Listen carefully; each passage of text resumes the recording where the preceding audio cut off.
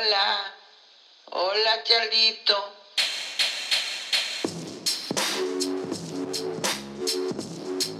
Charlito. Hola Charlie. Char. Hey Charlie. Okay, Charlie. Is your name Charles? It's Charlie, not Charles.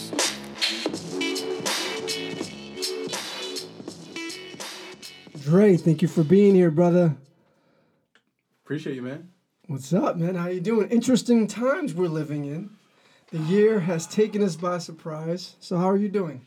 I'm good, man. I'm good. 2020, obviously the year of all years, probably in our lifetime, man, where we've had to face so much tragedy, Right. adversity, so many different levels across the board, man. Right. And how are you doing? How are your loved ones doing? Loved ones are good. I'm grateful for that, man. Like, you know, they say we all know somebody who may have lost somebody to COVID. Right. Luckily for me, my immediate and extended family, we've all been good. Now, I've lost former colleagues, people who I knew just through like networking that had passed, you know, and I was surprised by. But other than that, man, I'm grateful right now, brother. I feel healthy. I feel the best I've ever felt, actually, man. Yeah, well, you look good, man. Thank you look man. like you've been Thank you. drinking your water, you know, doing some exercises at home. Yoga, brother. Mainly Good. yoga. You know. Good. Yeah, I want to talk to you about that because, you know, recently you and I, we went on vacation and we did some yoga on the beach. Yeah. But you've been talking to me about yoga for, you know, many years now. Mm-hmm. So, you know, I definitely want to get into that with you. I personally, I haven't experienced any loss, just like you, but I do know friends that have lost a parent or two. Actually, I have a friend, a fraternity brother that lost two parents to COVID. I also know a few people that I've crossed paths with that have passed away. There was particularly this one person that was a groomsman in one of the weddings that I was a groomsman. And he was a young dude. He was like probably 42, 43. Damn. Young black brother, you know, a bit husky, a bit, you know. I'm not sure if he had any underlying conditions, but unfortunately he passed. Jeez. Sorry to hear that. Yeah, but you know, I didn't know him that well. Right. But again, still very sad. How have you been dealing with the shutdown, with the isolation? I know some people have been struggling, some people have thrived. Me personally, it hasn't been that bad. I thought it would have been bad for me, but I found ways to really just enjoy my isolation. I found so many books that I've been wanting to read for so long that now I had time to read. At first, I was really big on the, continuing to work out.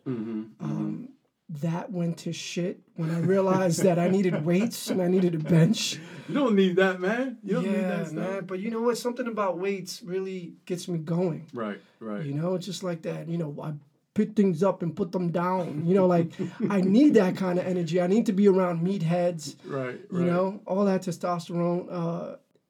But what do you because do now, I've brother? What are you trying to get out in the gym, man? This is why you need more yoga, man. This is what I know. This is what I preach to everybody, man. I know. The centeredness of it. There's so many benefits from it, man. Like I know. But what happens to my demons? Like at least at the gym, I can experience my demons. Like when I go to yoga, you know, I'm just trying not to die. No. Well, Bikram yoga. Too. Well, Bikram, yeah. yoga, I mean, that's the thing that that's one of the misconceptions is like it's easy. It's just stretching. Right. I actually, funny story. So I got put on to yoga, maybe not so funny, but I got put on to yoga through this woman who was just like, yoga tomorrow. And I didn't even know. I mean, I knew her, but like I didn't talk to her in a while. There was no reason for her to text me. And then I just snatched that right out the universe and was like, yeah, let's go. Out of nowhere. Out of nowhere. And you had never done it before. I had done like an on-demand, like randomly years ago when I was younger. Okay. But I snatched it and she waited like 30 minutes and then responded, okay, cool, let's go. I have to ask you this question though. Was she hot? She was hot. All right. Yeah, she was Well, you know, listen, sometimes it takes someone being hot to get you into a yoga studio. Listen, doesn't matter how you get there. They say. Right, as long as you get there. As long as you get there. That was my same experience when it came to college. You know, a good friend of mine asked me if I wanted to go to college. Mm-hmm. And I was like, you know what? I don't know, you know? And then he looked around. I've shared the story many times. And he pointed towards the buildings and he was like, you know what? Imagine if this was college. Imagine if this was filled with people your age. Right. Well, this is college. And imagine if the female to male ratio was 7-1. Like, this is college. And I was seems like, so oh, bad. shit, you know what? I need to get to college. Right. And you know what? That got me in the door. And obviously it wasn't all about, you know, women. Of course. It was about everything else. But yeah, And look at you now, man. look at me now. Look at you now. Yeah, great.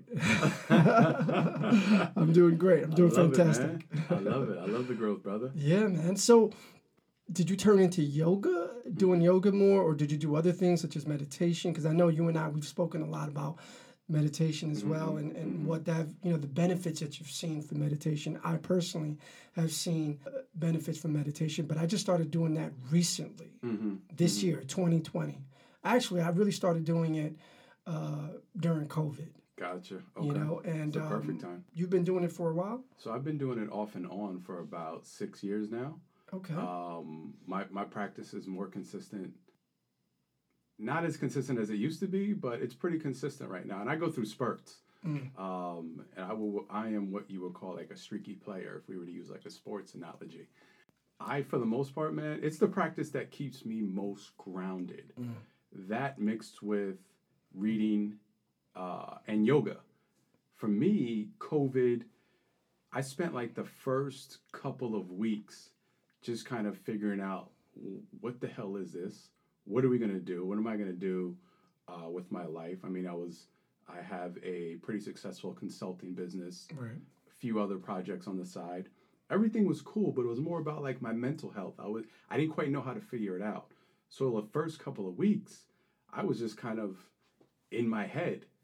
And then from there, something triggered me and it just made me very introspective in a positive way. Right. I started reframing conversations that I was having with myself, not with others.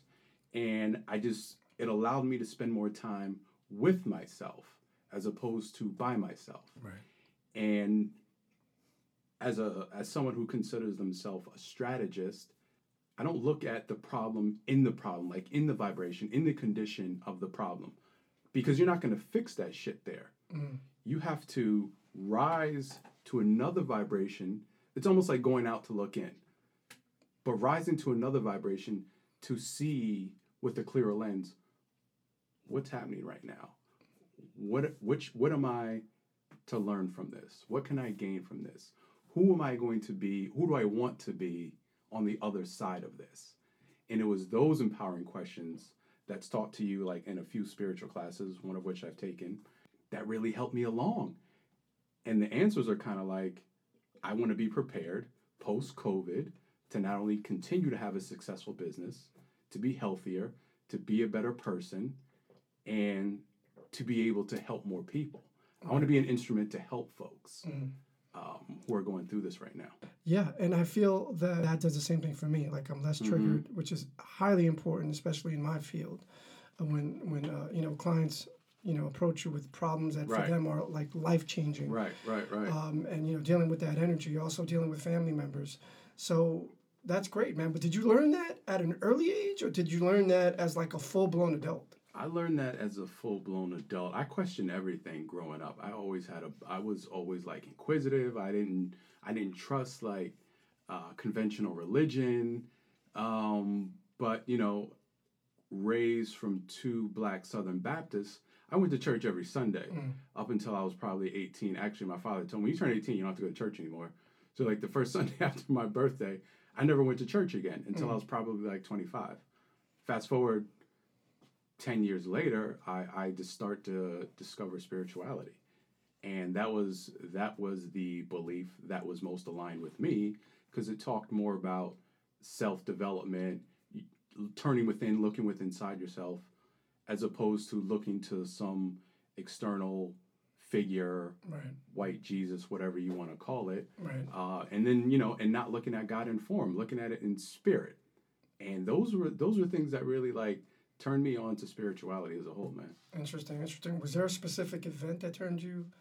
100%. Yeah. What was that Yeah. event? This was a breakup that I had that you were aware of. Actually. Oh yes. Yeah, it was that breakup. I was engaged, man. I was engaged. Okay. And they Great say, girl, by the way. oh, Yeah. she was amazing. She was Yeah. amazing. And they say a lot of awakenings happen after life-changing circumstances or life-changing events. Right. I should say. So for me, it was one of those things where I just had that awakening like right away. In a similar situation to COVID, let's say, like you have to ask yourself these empowering questions. Who do I want to be on the other side of this? This is just a moment. This is not going to last forever.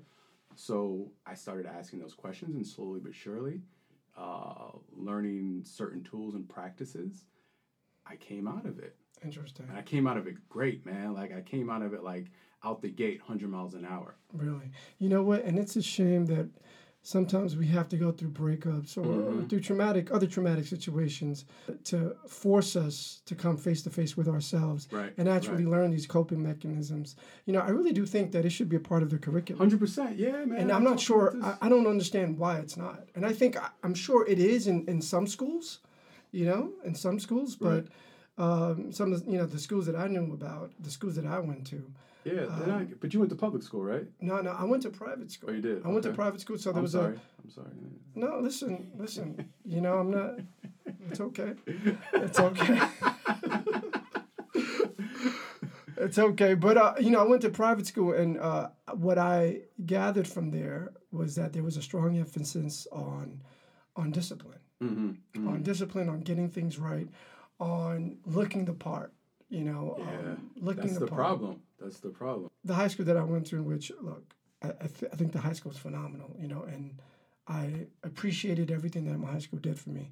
And I really do think that it was a movement for Black and brown kids to get into certain universities and move forward in life, right?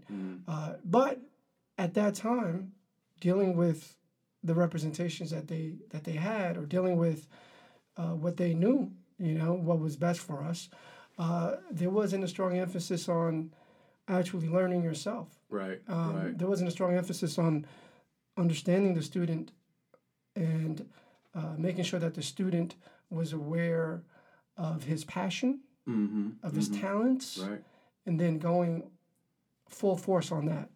It was more like learn the curriculum, speak well, dress well, and then you'll be successful in life. Work hard, and you'll be successful in life. And you know what? To their credit, it took a lot of kids out of the hood. They did well. So now all Black and brown kids in this? Mostly Black and brown kids. Mostly Black. Dope, and we had really good alumni. We have really good alumni. I continue to support the school. I've spoken at the school before, but I would like to see that implemented where there's coping mechanisms in dealing with kids from different types of environments, whether they're middle class or whether they're low income. Right. Each student has to learn what it is that they have to do to put them in a centered place, to put them in a position where they can be their best selves. And that may be doing breath work, that may be going out to the gym. I feel like a lot of the times we wait to feel good to go to the gym, as opposed to going to the gym to feel good. To feel good, right. So right. It's like I would like to see that change. And I would like to see that changed in the school curriculum. And maybe they teach it like that. I didn't receive it that way. Yeah, I don't think they do, man. I think that formalized education isn't taught in that way for, a variety of reasons. Right. Because they get paid per student to teach a certain curriculum in a very structured way to prepare you for the next step, and then the next step prepares you for the next step, so on and so forth. Right. But I do think the lack of diverse thinking, and the lack of successful schools, that's what led to charter schools popping up in certain communities, and people, like a lot of people vehemently oppose charter schools, and it's a touchy subject, especially with what I do. But for me, it's kind of like it should be up to the parent. And from what I've seen, charter schools have a lot more freedom with their curriculum. and they could dig in more on Black history. They could have a whole course in like Black history that kids are learning every single day. Right. And I know a school like that right in Bed-Stuy. Wish I could think of the name of it right now, but like they teach a primarily Black curriculum mixed in with traditional like American history and curriculum. Dope. So those are the. I wish I went to school like that. All Yeah. that to say. I'm sure, if there's going to be a school like that in New York City, it's going to be in Brooklyn. Oh, without a doubt. Because the history, Black nationalism in Brooklyn is rich in Brooklyn. Mm-hmm. But that's what's up, man. And so now you're dealing with isolation. You're dealing with COVID, and thank God you don't have anyone close to you that actually, passed away due to COVID. Mm-hmm.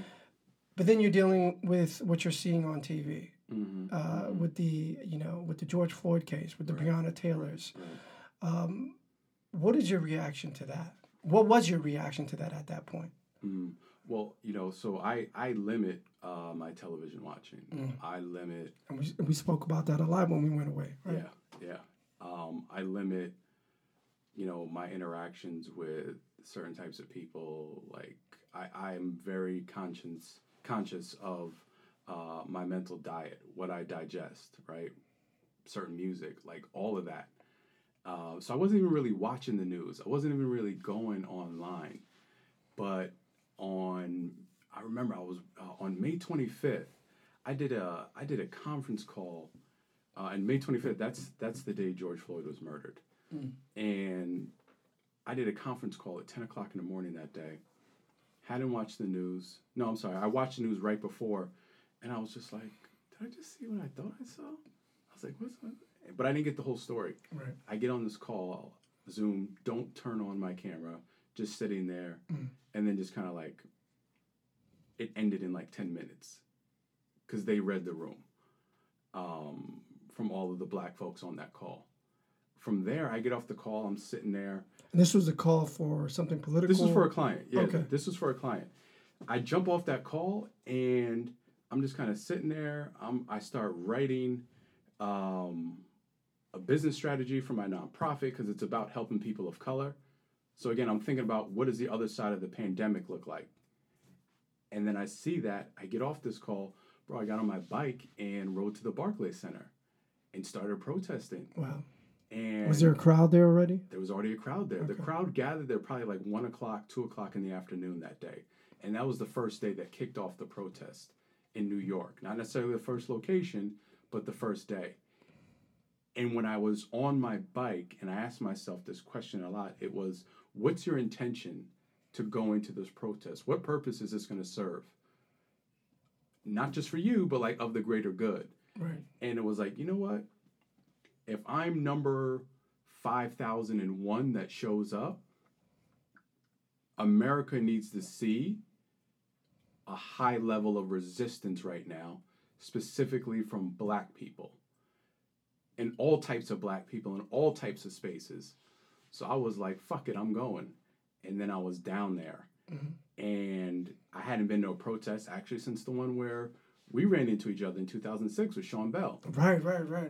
So in Queens, right outside of Supreme Court, Queens County. Yeah, right outside the courthouse. So it wasn't like I was new to it, but I also didn't consider myself to be like a criminal justice advocate by any sense. But it was that day when I was down there that I started marching, and then I just started marching every day, man. Because I felt like, as someone who works in politics, who works with politicians, I'm uniquely positioned to hold them accountable if necessary, but also bring the information both ways. Like, this is what's happening on the ground. Right. Y'all are disconnected if we're talking about elected officials. Here's what we want to see, right? And if I'm talking to politicians, if I'm talking to activists, I'm kind of like, here's how we need to do this strategically. Like, we can be out here all day, every day, but we need to ensure that the proper policies are being introduced in the different levels of government right now. Policies that affect like communities of color and specifically Black folks in a very aggressive way. So that's what led me to go out there, and that's what I had been doing like in the pandemic, protesting with a mask on and just kind of like It enhanced all of the work I did. I was just crazy busy. Was just drained. Right. And I remember, man, I was marching down Flatbush towards the Manhattan Bridge, and we had just passed Juniors. And, I'm seeing like older black men and women going in the opposite direction in their cars in their 60s and 70s. Honking the horn. Black power fist out the window. And I'm like, yeah. And I'm giving my fist back, right? Showing solidarity. And then it hit me and I'm like, oh shit. We're fighting their fight. And the people younger than me are fighting my fight. Mm. And then I'm like, why are we even fighting this fight right now? I was like, why am I in this street right now? Because the system does not respect you, man, is what I came up with and what I said to myself. I said, this is my legal process. This is my legislative process right here, marching. And I'm like, how unfair is that people of color, in order to get our voices heard, have to march for justice, for a system that is designed exactly the way it was supposed to be designed, but constantly reminds us that we are not created equally. Right. And those types of situations remind you of that. And it does so abruptly, and it forces you to stop what you're doing, stop that client meeting, put your Zoom camera off, right? And just get out your couch and just hit the streets with people that you don't even know. By myself out there. By yourself out there. By myself. Not knowing what's going to happen, not knowing if there's going to be one person that may do something that can provoke a police officer. Right. And that happened. And I understood why it happened. And there's an energy that like comes over you where you're kind of like literally by any means necessary right now. Mm. And this is again a good place to talk about yoga. This is where my yoga practice like really helped me out. Because did I wanna go at the police? Hell yeah. Like when I saw people going at the police, was I like, oh no, they shouldn't? I was just like, man, it is what it is right now. Right. Like if we're talking lawlessness, we're talking lawlessness. Right. But in me, it was like, that's not your lane, brother. I know. Listen, and that's a part of. I remember when I was first interning for a Supreme Court justice, and I was going to a protest, and I forgot what the protest was about. And that's a shame. That just tells me that there's so many protests that I forget which protest I went to at that time. But the judge was like, "Well, that may not be your role. Right now, you're in the process of going to law school. Mm-hmm. Let the protesters do that. Right now, you can protest by, becoming an attorney." And creating change through the legal path. And I was like, yeah, but I really want to be out there in the streets, and that's what I saw in this protest or in these protests that I went to. And it was people from all different ages. I saw lots of diversity. Mm-hmm. I saw people expressing anger in many different ways. Mm-hmm. And I understood that was their way of expressing it, and I wasn't there to judge them for that. Right. Exactly. I wasn't there to judge them for that. Yeah. You don't know people. Everybody grieves differently, right? Everyone grieves differently, and you know what? Respect is bidirectional, right? And you can argue lawlessness is bidirectional as well. Mm-hmm. And if I didn't have, the privileges that we have, such as education, such as the ability to create change outside of the streets, right. We have other options, I would probably be doing the same thing, because what happened is outrageous. For a country that declares to be a land of the free, that declares that everyone is equal, declares that we have gone beyond the years of Jim Crow, and the attitudes that permeated during that time. All that is bullshit. It's straight bullshit. We're just dealing with it in a different way. Right. That's all it is, man. Well, glad to know the self-care that you incorporated into your daily life paid off in a way where you didn't get you didn't do anything out there that would have provoked anyone to physically harm you or others, anyone around you. Yeah. But let me ask you this, and I always ask this to to folks that are out there in the streets protesting, because I also wonder if they were triggered by what they saw, not only because you're a human and what you saw morally wrong, but have you ever experienced an encounter with a police officer in your life Hell yeah. that you would say, you know what, I was done wrong, my rights were violated, I was disrespected? Definitely, brother. Definitely. More times than I can count, man. More times than I can count. I got pulled over in front of my house because I was coming around the corner and I saw DTs jump out on these two young black kids and just start searching them. And I was like, fuck that. They think no one's watching. First of all, how old were you? This was last year. Oh, wow. Yeah, this was last year. So I'm like, fuck that. These kids probably don't know that these cops can't run up on them. Even if they do know, they're like, I can't do anything about it. Like, I'm going to get violated. So I stopped my car and I started recording. And I'd never done that before, but I just felt like I had to do something. Right. I just came back from the grocery store. And they let him go. And then that's when I left. The cop yelled out, "You didn't get what you wanted to, did you?" And I just kept going. Bro, I'm on my block. I was like, this motherfucker's about to pull me over. I was like, cool, I'm going to pull right in front of my house. So I just double park in front of my house because I know there's about to be an encounter of some sorts. And license and registration, please. Coming up. And I'm still recording. Come up to the car, flashing the light. There's 4 of them. And they're like, and they see him recording, so they're trying to like embarrass me. They're like, oh, you got a lot of tickets on your license. I was like, tons. He's like, oh, your license was suspended. I was like, a few times. I was like, it's good now though. But like, I'm laughing now, but I was nervous, man. Of course. I was fucking nervous. He was like, what are you doing? I was like, I live right there. He's like, you can't double park right here. I was like, I live right there. He's like, you should park right there. I was like, there's a hydrant. So that was the most recent encounter. And it's funny because the next day, my neighbor was like, he was driving in his car and he stopped me. He was like, yo, I saw the cops fucking with you. He was like, I was standing right there on my stoop, waiting. Was he recording? I don't know if he was recording, but like I didn't even really know him like that. But that's like the black solidarity of like and shame on me for not having that relationship with my neighbor at the time. Right. We're becoming cool now. Right. But it was like he was looking out for me.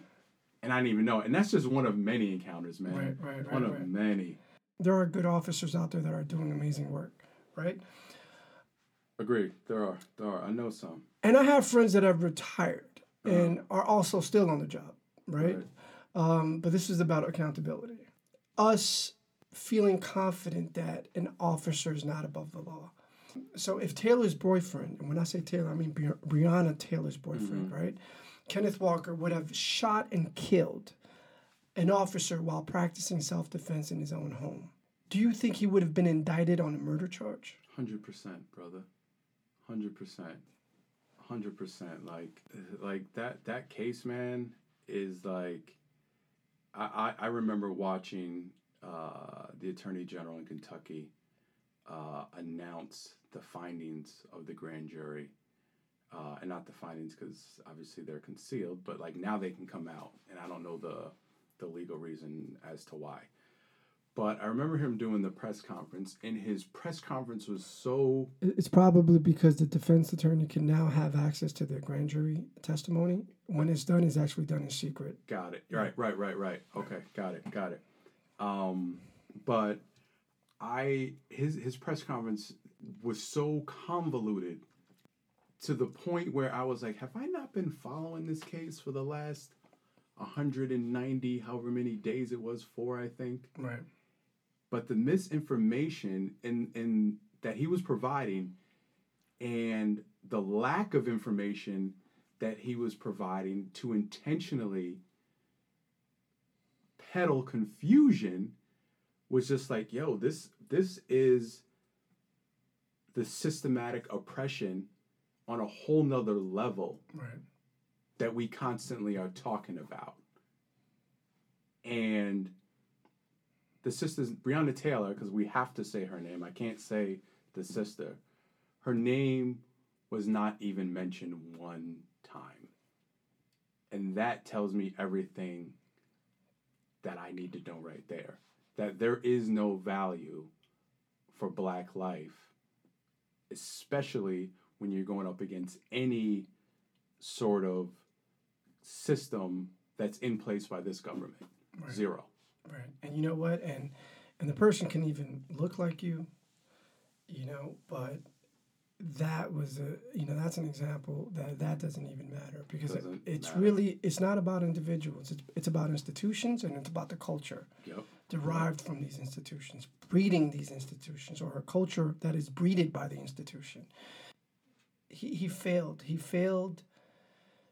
I wouldn't go as far as to say that he failed just Black folks. I think he failed American people. Because that speaks to the core of confidence, or that speaks to the core of government and the confidence that people have, about their government, whether they're going to act judiciously, whether they're going to be acting out of fairness, irrespective of class, race, gender. It's a shame, but that's why we went on vacation, right? That's exactly right. We went on vacation. That's exactly right. That was our way of promoting our own individual self-care. Right. You came through. I invited you to come out to Mexico. We went out there for a few days. Like I mentioned before, we did yoga on the beach thanks to you. We smoked cigars. Had amazing food, read our books. You had chocolate cake in the middle of the day.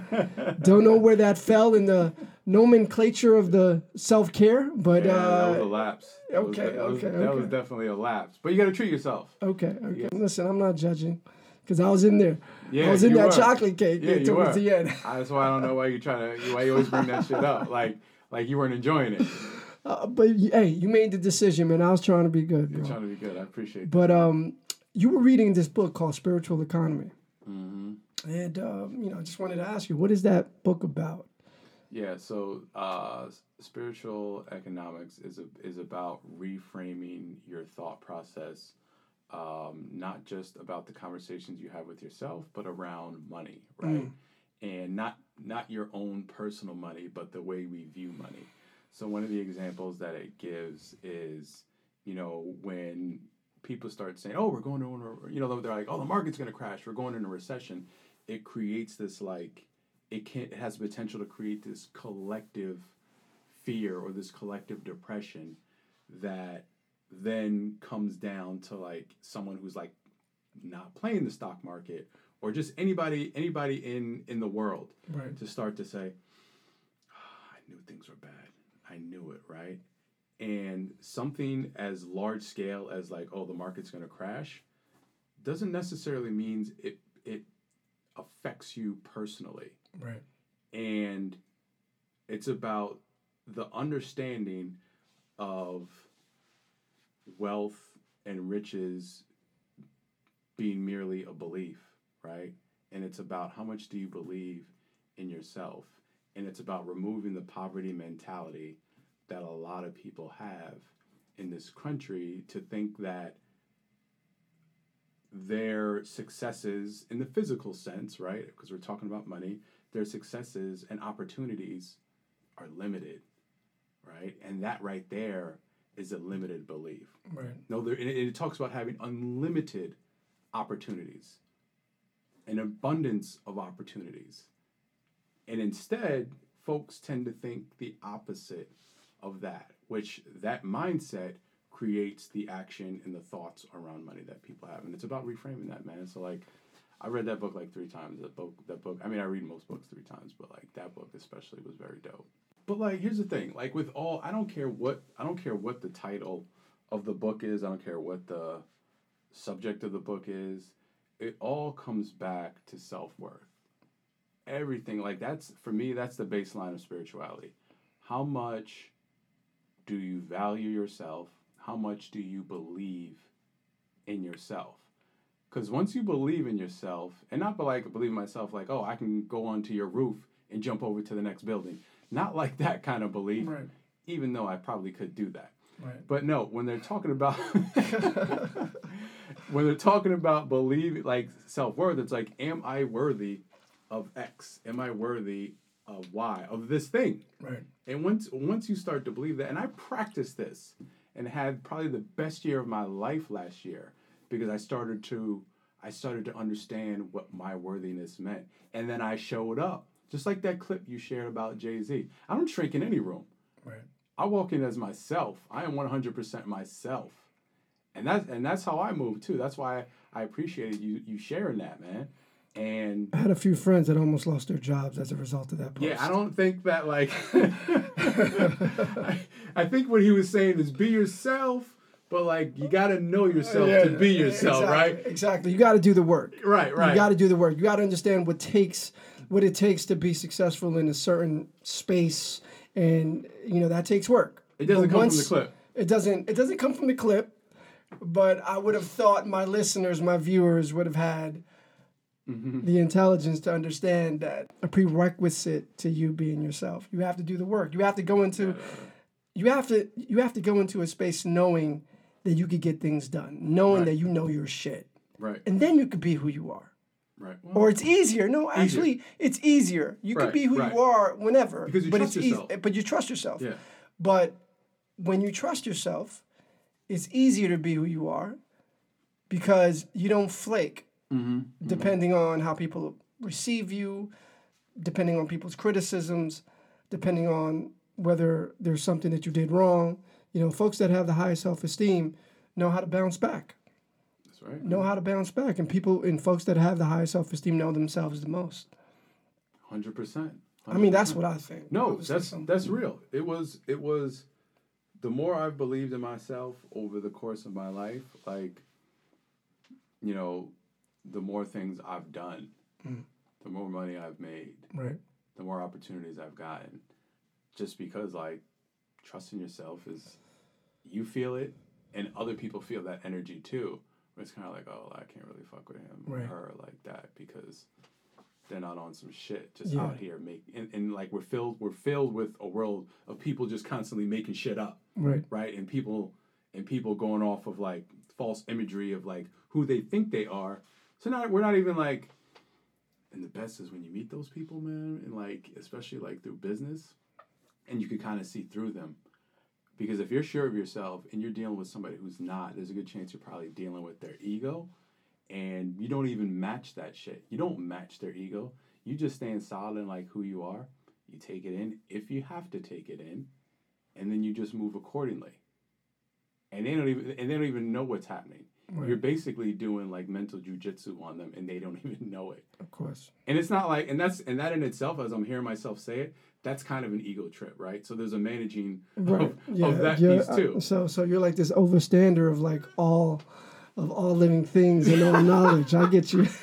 All living, breathing things. All living, breathing things. No, but it's true though. Like it takes a person that knows his own ego to see the ego in others, and then know how to like maneuver around those egos. Along those lines, like in my profession, I feel like I deal with a lot of egos. Definitely. And there's energy in that. If you do the work, if you meditate, if you do whatever it is to like put you in a position where you're not easily triggered. Right. You just observe it. You see it the same way you see, observe, and don't judge your thoughts. Mm-hmm. You don't judge them. You try not to judge them as much. You're like, you know what? That's who you are. You're probably coming from that place because of this, that, and the third. But I'm not going to give you the reaction that you want. Right. Because I think that's what you want, and it's not going to happen. Right.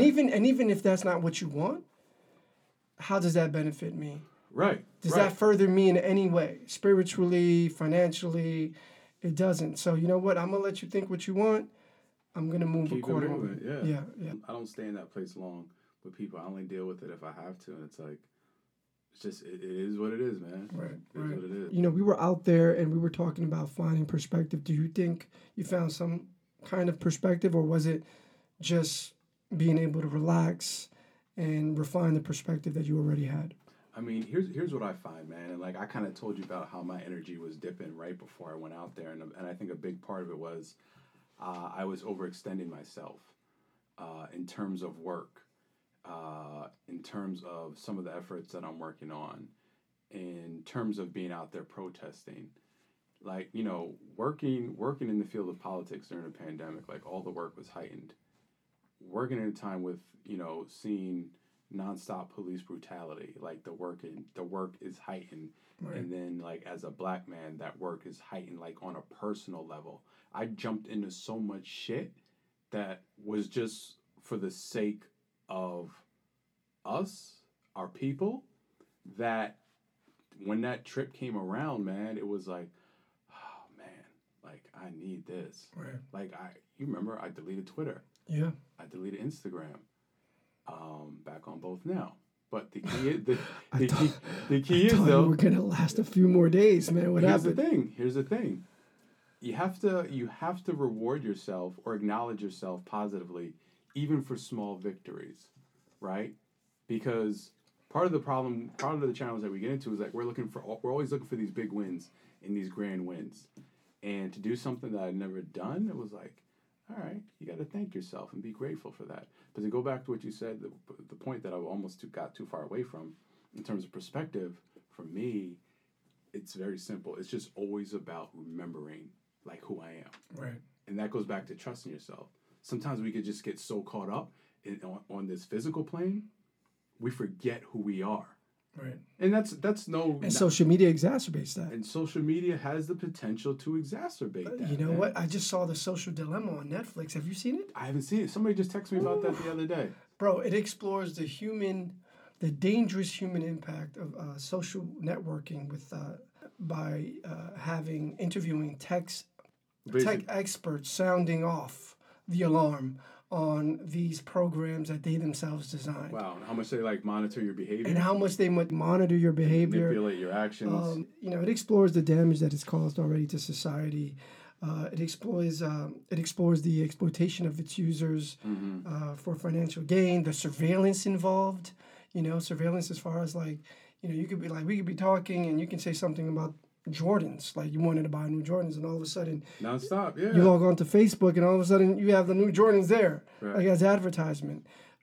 So that's what they talk about. They also talk about also data mining, like finding out exactly what you're Googling, what you're researching, and then feeding you that same information or information to corroborate the information that I'm smoking cigar. Is that okay? Yeah. You good? Okay. I'm a visitor, but I appreciate you asking, man. After I lit the cigar, I asked.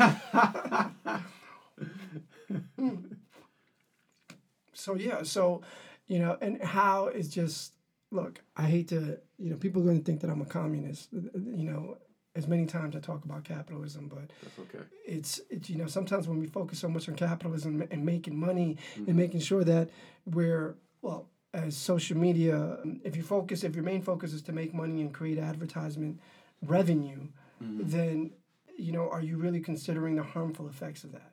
Probably not. This may lead to addiction, because if you're trying to maintain usership, if that's even a word, then you're encouraging addiction. Right. And, and it also talked about, social media addiction and how usership, amongst young people have gone up, right. Obviously putting them disconnected to things that are going on around them, how suicide has gone up within young people, and they attribute that to social media. So this film is actually pretty interesting. I'm gonna check it out. Yeah, somebody hit me up about it. This is like the second or third time I heard about it. I'm definitely gonna check it out, man. If you want to talk about conspiracy theories, I know one negative impact. Donald Trump. Listen, he's thrived. And who was the first president that benefited from social media? Obama. Obama benefited from social media. Obama was the first president that benefited from social media, but digital media was George Bush. That was the first president that benefited from it. And we're just talking regular emails. He was the first, I believe, that actually started an email campaign. Really? Yeah, that was the first person that was running for political office. Interesting. Okay. Well, I didn't get that email, so I didn't know about that. You got those emails? I probably did get those emails. I don't know why you would have gotten those emails. It was a joke. Okay. I'm like, hold on. Is there something that I should know about you right here? Is there something that I should know about you? But yeah. So is just reinforcing information that you're already searching, and they're just giving you more of it. It doesn't matter if it's false or not. They don't listen. Let me tell you something, man. I think 2020 is a wake-up call, right, for the world, and we have a choice to either move differently or continue to be the same person that we always were. Right. And this is like not me talking. This is based on everything I read around spirituality, and believing in your own intuitive faculties, and recognizing everything that's happened around you is not accidental. Right. So everything that we face right now, like I said, all the tragedies that we face, the police violence, the pandemic, all the images we see and hear from Donald Trump online, and the Republicans, and the racism, and like, it's just everything, right? It's the moment when we all have to take a look at ourselves and say, how am I going to do things differently? And am I going to perpetuate positivity or negativity? This is a moment. This is I firmly believe this is a moment. And if people treat next year and the year after the same way, then we're screwed. It's the year where people have to do their jobs differently. Yeah. It's the year to stand up and say, nah, enough is enough, to whatever that is. You can't move like that. You know, honestly, and it can't be so performative. Hard, but it's so hard. Like today I did breath work. Today I did meditation. I logged on to Instagram though. And I normally don't go back and forth with people on Instagram. I normally don't. But you there almost was ruined my day today, man. I had to send you that. You legit almost ruined my day, because like if commenting, for me, they could take my comments away, because I don't comment on people's shit. Quick emoji, I'm out. That's it. Right. I don't talk. Yeah.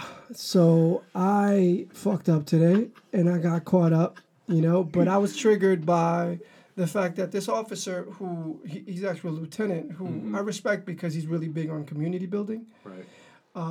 And he was, since the George Floyd incident, he's been overwhelmingly promoting videos of protesters being violent towards police officers. Propaganda is how I would classify. Okay. Propaganda. I'm trying to stay objective here. Oh yeah. Right. You're right.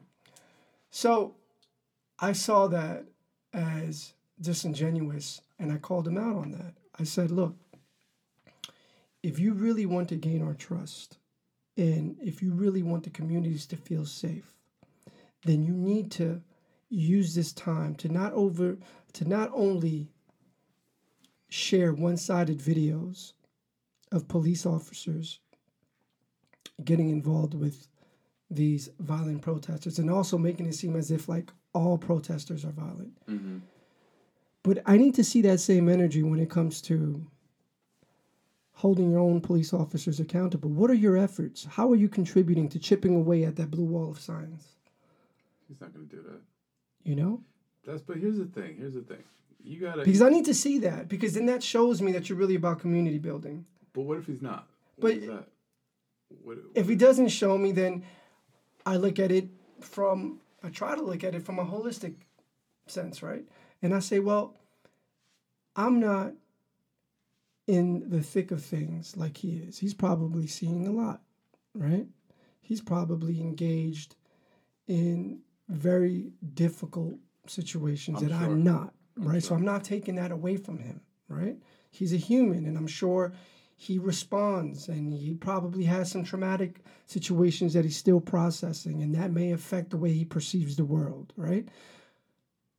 But I think it's my duty as a person that understands branding and understands the culture of the NYPD based on my work with them, or should I say against them in court, right? Mm-hmm. I was about to say. And, I had to speak out against this branding. This person this lieutenant is a person of color. I think he's Dominican. Look, honestly, I think he's a really good dude. Right.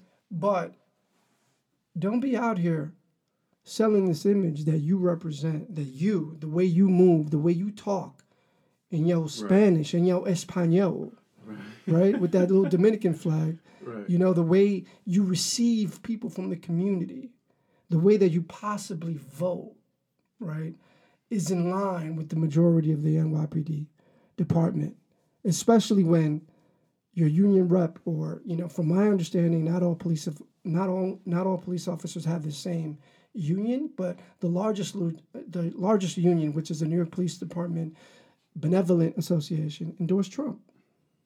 So, you know, you can't turn a blind eye to that. So this is the culture that exists within NYPD. Yeah. So let's talk about that culture clash. You cannot turn a blind eye into the fact that you're patrolling communities that are largely democratic.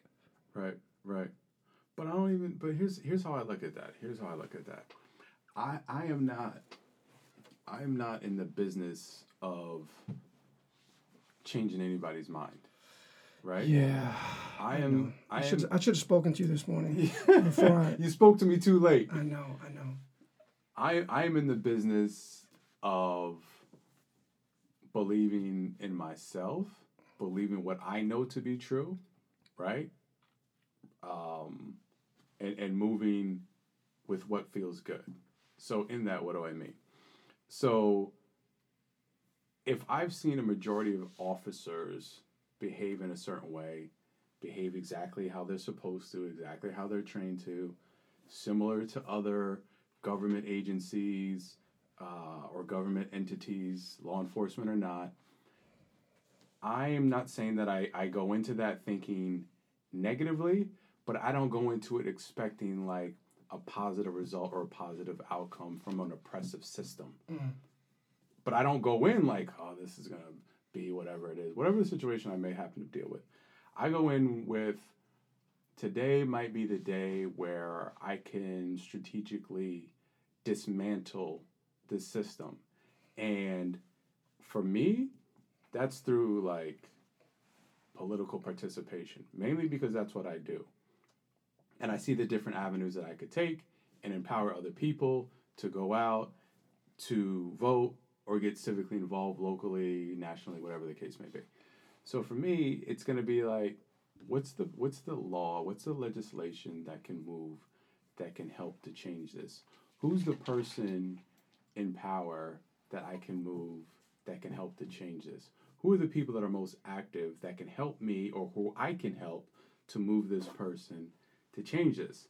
And that's why it always comes back to politics and voting for me and electing the right people to office. And I don't say that like as cliche, but there's a few of them out there locally, like in New York, that will really get in the NYPD's face. And then there's others that will take the money from the police union, but also talk bad about the police union as well. Now, it really just comes down to supporting the right leaders who have the right policy and getting behind them and getting other people to get behind them. So talk to me about these leaders. Who are these leaders? So there's a couple in the state Senate right now who are really just like, in New York that is, who are really just on fire right now. Some of my clients, I mean, I'm going to big them up, obviously, but State Senator Zelnor Myrie, like he's the election chair of the state Senate, but he is one of the strongest criminal justice advocates and sharpest legal minds that I have ever seen. And when it comes to criminal justice reform, he's willing to call them out when necessary. He's willing to take a stance that says maybe it's not necessary to call them out right now, but he's willing to push the limit. He's willing to do whatever it takes. And from politicians right now, I need politicians that are willing to do whatever it takes. And not all of them have that in them. But I need to know that you're on the side, or you're on my side more so than you're on the other side, whether that's the police, whether that's right, or certain systems, or whatever the case may be, or wanting to be for the interest of wanting to be diplomatic and making sure that you don't distance yourself from other other agencies or other parties. There's little time for diplomacy in certain areas right now. That's how I look at it. That's what I meant by doing your job differently. Right. Like, I'll give you an example. So in, what was it, maybe in June, there was a bill before the city council. Like, we all saw, speaking of, Eric Gardner get choked by the NYPD. I think it was 2015, right? And there was a chokehold bill that was supposed to pass then it didn't. It was lobbied for every year up until this year by his mom and a bunch of activists. I wasn't involved in that. But it finally passed this year in the city council. And I was like, all right, like there's a little bit of movement. This happened after George Floyd. Like politicians had to respond. Only to do some more research to learn that bill had been on the books for 30 years. Right? And only to learn as recently as a month ago that they're now trying to rework that language in the chokehold bill simply because cops have been complaining that it restricts them from doing their jobs. Right. The fuck is that? So what happened to that bill? So from what I hear, it's being reworked right now. So there's a high probability that it's going to be reworked. And I don't know what all of the language is, but this is what I mean about doing your job differently. I've just reached a point where I've reached a level of frustration that I'm willing to call anybody out about anything. And I guess I should expect the same if I'm at that point. But no longer for me is there a motivation that's not linked to the uplifting of people of color. Straight like that. Word. Okay. Are there others out there that you think are worth mentioning? One of my other clients, Hakeem Jeffries. I've seen him out there calling people out. He was actually the sponsor of the Justice and Policing Act and the Eric Gardner chokehold bill that has not passed federally. But there's a lot of good politicians out there right now. Okay. There's a lot that aren't worth shit. There's more that aren't worth shit. I think this time of like government shutdown, this time of like really seeing, who's really for the cause or not.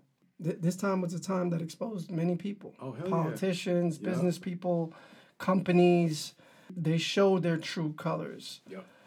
Yeah. So now I feel like we're moving different, not only because the system is different, but because our leaders, some of our visible leaders, I feel have changed faces. Yeah. Some of them have evolved too, man. Like you can't do your job the same way you did this. You can't do your job in 2020 the same way you did your job in 2019. Right. If you were coasting, I don't care what industry you were in. If you were coasting and you were just getting by in 2019, you are probably a failure right now in 2020 because there was too much conscious accountability, and some people just completely missed the mark on that. Some people, it became performative for them, and they've been exposed. Right. So like that's why I say COVID was 2020 and COVID. This is the wake up moment. 2020 is the wake up year. Right. For everybody. So what do you think about that? What do you think? Because you and I, we've also spoken about that time in Playa del Carmen. We spoke about that. We were just like trying to get our minds off of like social media and everything that was going on out here. Meanwhile, we spoke about things that were going on out here, and we spoke, without saying their names, about several organizations that were very visible prior to COVID, prior to the pandemic, that during the pandemic became pretty much invisible. Right. As if their lifestyle, that they promoted only made sense when they were profitable, not when social justice issues came to play. Right. And what do you think about them? Like, do you think that, okay, we should be forgiving of these organizations that really didn't find their way through all this and couldn't create, especially with their huge platforms, right, didn't take advantage of the moment and empower people to go out there and actually put pressure on the local government, on the local police departments, on think about that. So I think two things. One, I would need to know what they did in addition to like just having large platforms. And I obviously know what we're talking about, but like these were like very like social organizations. Of course. And to me would be what they did, not just for themselves, or what they did for the community prior to, right? And that would probably come from employees, partly. And then the second thing I would say is it's hard, and I don't think it's my work to judge how people are showing up. I can see it for what it is, right? But it's also like some people are just doing the best they can right now because it's a lot to deal with. Right. Some people have amazingly pivoted, and some have not. But I think that for the ones who didn't even really try, I don't know how much longer they're going to be around. Mm. But I know a lot of people that are, and I try to have a positive take on everything, but I know a lot of people are just trying to do the absolute best they can right now, given everything that's going on. Right. Yeah. Because you can never underestimate the effect of losing everything. People lost thousands of dollars during this time. Like millions of dollars, right? I mean, I don't know those people, but right. People, I forget where I was trying to go. I was talking to somebody about going to a restaurant. They're like, "Oh, they closed down." That was like the third time. Like, "Oh, that closed down. That closed down." Yeah. And I'm like, "Damn." About a few weeks ago, I read an article. It was like 1,300 restaurants and bars had permanently closed down. That's sad, man. In New York City. So many folks' livelihoods, savings, investments just went down the drain. And this is I'm always going to bring it back to this. And this goes back to what I said before about like knowing my lane, right? So my lane in a situation like this is what could have been done differently, right? And this is why it always comes back to, for me, electing the right leaders and finding who those leaders are. Because the right leaders would have shut New York City down 2 weeks earlier. Mm-hmm. And would have saved hundreds of thousands of lives. 150 to be exact. Let me not be exact because I've not been tracking, but somewhere in that neighborhood. But when you have cowards masquerading as politicians, the people have a serious problem on their hands. And when you're seeing a lack of leadership, for example, from like Mayor de Blasio, people didn't know what to do. Like, you're just gonna call him out. I'm gonna call him out. I'll call him out all day long. What do you think about Cuomo? Let's stick with de Blasio for now. Okay. You got shit to say. Say it. This is your moment. So, if we would have just shut the city down, right, we would have saved lives. If we had any sense of leadership, guidance, and direction, we would have known how to move. Right. Now, granted, like common sense was also, lacking from a lot of people, not just in New York, but all over the country. But folks didn't know what to do, man. Businesses didn't know what to do. Businesses were told like, "Oh, we're closed." Like I remember when de Blasio twice was out there doing press conferences talking about, "Oh, it's safe, get on the train." He was like, "The schools are going to be open next week." Cuomo was like, "No, they're not."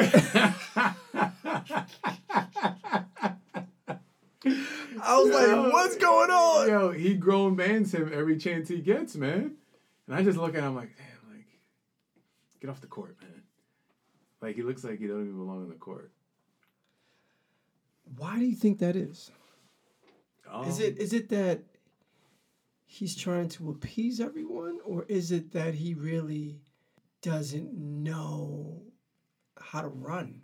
I don't think he knows what his values are, man. A city. I don't think he knows he doesn't know how to run a city, but I don't think he knows what his values are. I think that's part of the problem. When you don't know what your values are, like you're susceptible to anything.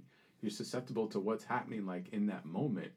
I can't remember. A lot of folks are criticizing him for putting homeless folks inside of hotels in Midtown Manhattan. I don't know how I feel about that, but I know some of the folks that I know that live there are having issues with that not because they've been placed there, but more because they haven't been given the resources to make their stay there productive. They're just in the streets without the proper resources. Yeah. So to me, it just feels that this wasn't fully thought out. This was more of a reaction. Yeah, that's what by De Blasio. Yeah, that's kind of what it's all been. This is why I talk about like what are your values, because like he toes the line so much that you don't really know like what he really stands for. Right. And at the very least, you can respect someone even if you disagree with them, but you know what they stand for. Unless, of course, they stand for racism and oppression, right? But if you have a different view on housing from me, I don't need to belittle you. I don't need to, like, attack you. It's just different, and maybe I'll spend time proving to you why my idea is different or what I think is better. But for him, we don't know what his values are. I don't know what the dude believes in. I know that, he has a half-black son and a half-black daughter and a black wife, but when black people were getting their asses beat on the streets, I know, and run over by police vehicles, I know that he said that his officers acted appropriately the following day, which I could not believe. But yeah, we got away from the homelessness. But yeah, I don't know what the dude believes in. He seems like every time he has an opportunity to tackle a big problem, he goes into it half-cocked and then kind of just folds. Like he's way over his head. Way over his head. Yeah. You should run for mayor, actually. I mean, listen.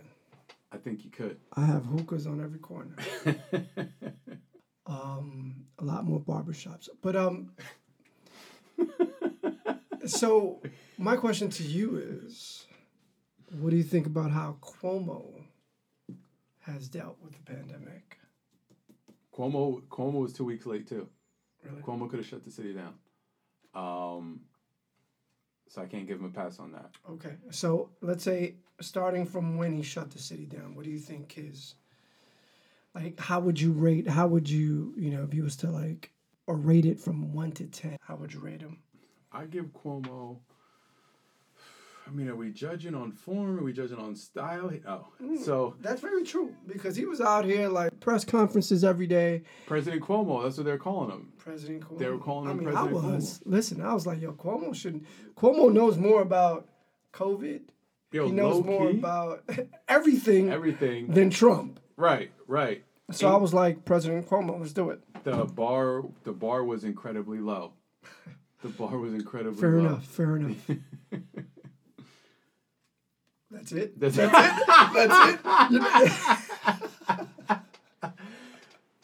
Incredibly low. Okay. But overall, passing grade? Cuomo? Yeah, give him a passing grade, of course. Okay, all right. Right. Yeah. Because we have to hold these people accountable. Every chance we get.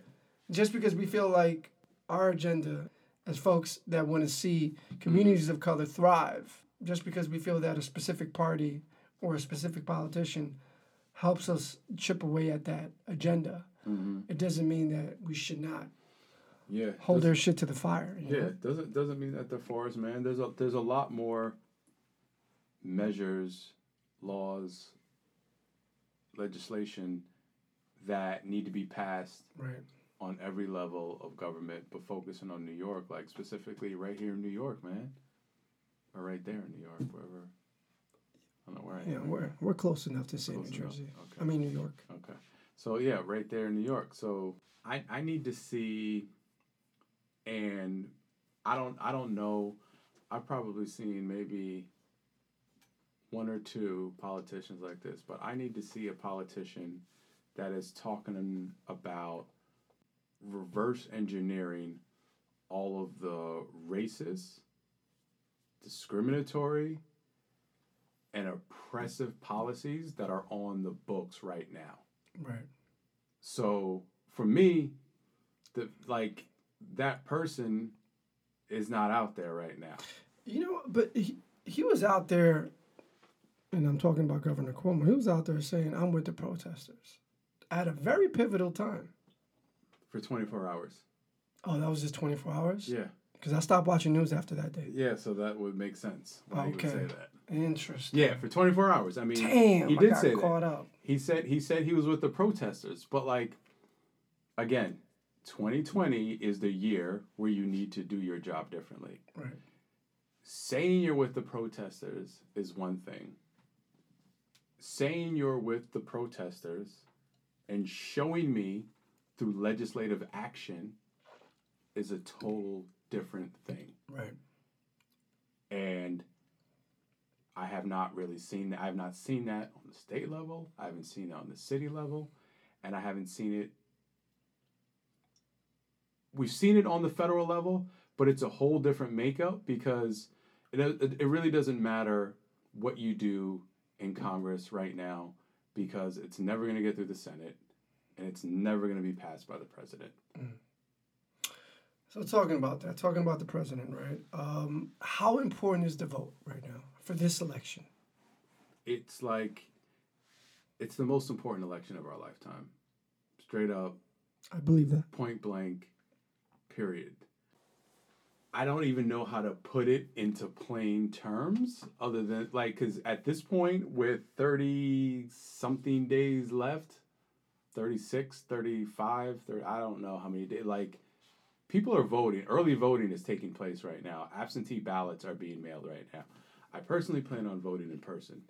But right now, if folks know Donald Trump for who he is, I don't want to get into all of that, all the distractions around that. But we see what's happening with the Supreme Court. We see that, and this shit's not funny, but we see that he's talking about not accepting the election results, right? Yeah, what's up with that? This is to incite. This is all like distractionary measures. You think? This is 100%. You think if he was to lose, he would be like, all right, I'm out of here? No, I don't think he would. I don't think he would be like, oh, I'm out of here. But I do think that most agencies at that point will know that there is a transition of power, whether it's law enforcement agencies, whether it's secret agencies that exist that we don't even know about, right? And don't think there aren't any. They will remove his ass from office. Okay. That will be a complete embarrassment to this country. Your optimism gives me confidence. Listen, man. I appreciate that because I was losing many nights of sleep. Don't lose sleep over that shit. Okay. He's leaving. And why they're talking about it right now, this is the problem. We're spending too much time on what the hell he's talking about. Like, oh, he's not going to leave office. Oh, he's a liar. Oh, he said this. No shit. I have a phone. I know when someone's lying. I know what the guy is talking about. Show me what you're going to do to improve this situation for the American people right now. Specifically black folks. That's what I want to see. Okay. How close do you think this election can become similar to the election in 2000 with Al Gore and Bush? It's going to be razor thin, man. It's going to be razor thin. Man. The margin.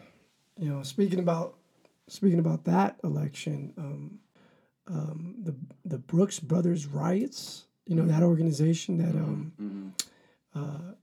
that disrupted the recounts in Florida. Mm-hmm. Roger Stone, the organizer, said that Trump should declare martial law if he lost the election. So I didn't see that. Yeah, and obviously Trump has insinuated that he's not going to leave, you know, willingly.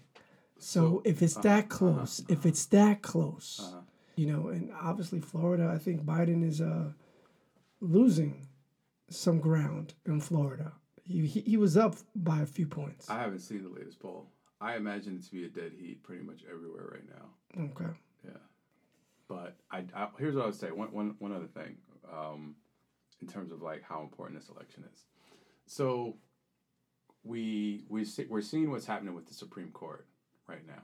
He's trying to rush through a pick. Of course. To give the conservatives an edge.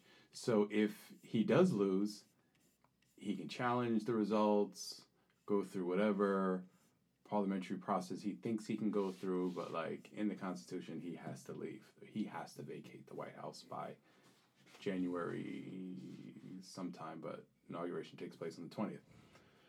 So the reason why this election is so important is there's about, and this is why, Democrats get caught up in this whole fight of, is this person liberal enough? Is this and that? Like, so while we're over here playing this game, we think about like all the Republicans that ran against Donald Trump, Lindsey Graham, Ted Cruz, and now the same ones that are pushing his agenda, because that's what the Republicans do far better than us right now, is they move in a unified fashion. Mm-hmm. They focus on the lower courts to prep judges for the higher courts and for the Supreme Court. He has, I read something the other day, he has appointed more judges to the court than any other president in history other than Jimmy Carter. Mm-hmm. What the Republicans do is they nominate judges to the lower courts that are in their like 40s and 50s. What we have done is nominate, or, rest in peace, RBG, but the notorious Flatbush. She should have stepped down in Obama's second term to let Obama put in another justice, and we wouldn't even be in this situation right now. The Republicans put in people there that are on the courts that are a much younger age, so they know that they can put forth their measures for a lifetime, man. Right. For a lifetime. And it's so pivotal, it's so crucial now, because I believe when you look at the spectrum of liberal or conservative, I think it's like 5-4. And now with a pick that Trump may have, it can be 6-3 in favor of the Republicans. What I find funny is that in 2016, when it was too close to the election for Obama to nominate Judge Garland. Yeah. Right? Republicans were really hardcore about it's too, let's wait for the elections to happen. And then here they are pushing for this nominee. Less than 40 days. Less than 40 days to get it done before the elections. Because they stand together, man. Yeah. These people have no moral compass. Right. Or they do, but it always leads them in the direction of more and more power. Right. There's no value-based system with the Republicans. They're going to do and say whatever they need to do to hold on to power, and that's that. There's something to be respected about that. There's zero to be respected about that for me. You don't except for the fact that they keep winning. There's folks out here that look, I consider myself progressive, right? Mm-hmm. But I'm voting for Biden.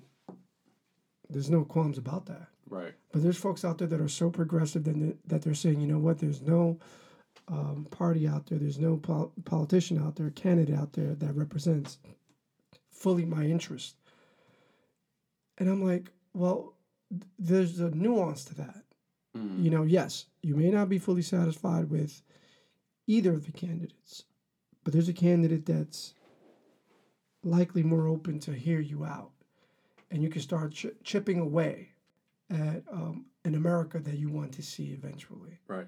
Which one is going to give you a platform? It may not be the same platform or the extent or the size of the platform that you want, but which one is going to give you a platform that you can work with? Right. And folks are like, you know what? Fuck it. If it's not Bernie Sanders, fuck it. Right. If it's not this person, fuck it. And no, I don't agree with that. And I don't respect that. And that's why I say that I respect, the Republicans in how they move in that way, where they're like, you know what, fuck it. We're going to support this person. Mm-hmm. Even though they don't specifically align with my own ideals, and they think more long term as opposed to us. Most of the folks don't want to vote because there's no candidate out there that's going to radically change America, and that's not the right way to. That's what we need, right? right? But like also this is chess. I don't know. Am I wrong for that? No, you're not wrong for that. Like that's absolutely what we need. But you can only go after that when there's an actual option for that to take place. There's no option for radical change right now as it pertains to electing a president. Neither option or the option that Democrats have, that same people have, he's not radical. Kamala Harris is not radical. Like they are Democrats who probably lean more moderate, but they're not xenophobes like Donald Trump. They're going to listen to black folks.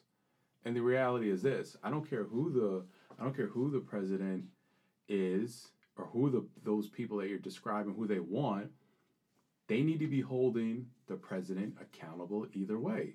But right now, we need to come together, vote for Joe Biden, vote for Kamala Harris, and then hold Joe Biden accountable. Right. I'll be doing that. I'm going to vote for him, and I am going to hold him accountable on day one. Right. Period. But the difference is that folks on our side, there's some folks on our side that don't agree to that, don't subscribe to that. Yeah, they don't. Right, and that's why we're in the position that we're in now. That's exactly right. They did the same, like you said, they did the same thing in 2016 with Jill Stein when she ran. And, there's an argument to be made that she was absolutely a spoiler candidate. Folks deem that as a protest vote. Folks think that, my vote for Joe Biden is a vote for a conventional candidate, and it's gonna delay the radical changes that I want to see. It's a continuance of what we've already seen. Oh, he's no different than Donald Trump, which is complete bullshit. Right. Let me ask you this, and this is a real question. Do you think Biden mentally has the capability to be president? Yeah, I think he does. I think Biden is old. I think the presidency is more than the actual person. He or she is just the face of the office, but they're doing a lot of work, but they're not doing most of the work. They're bringing in their people. They're the spokesperson. Right.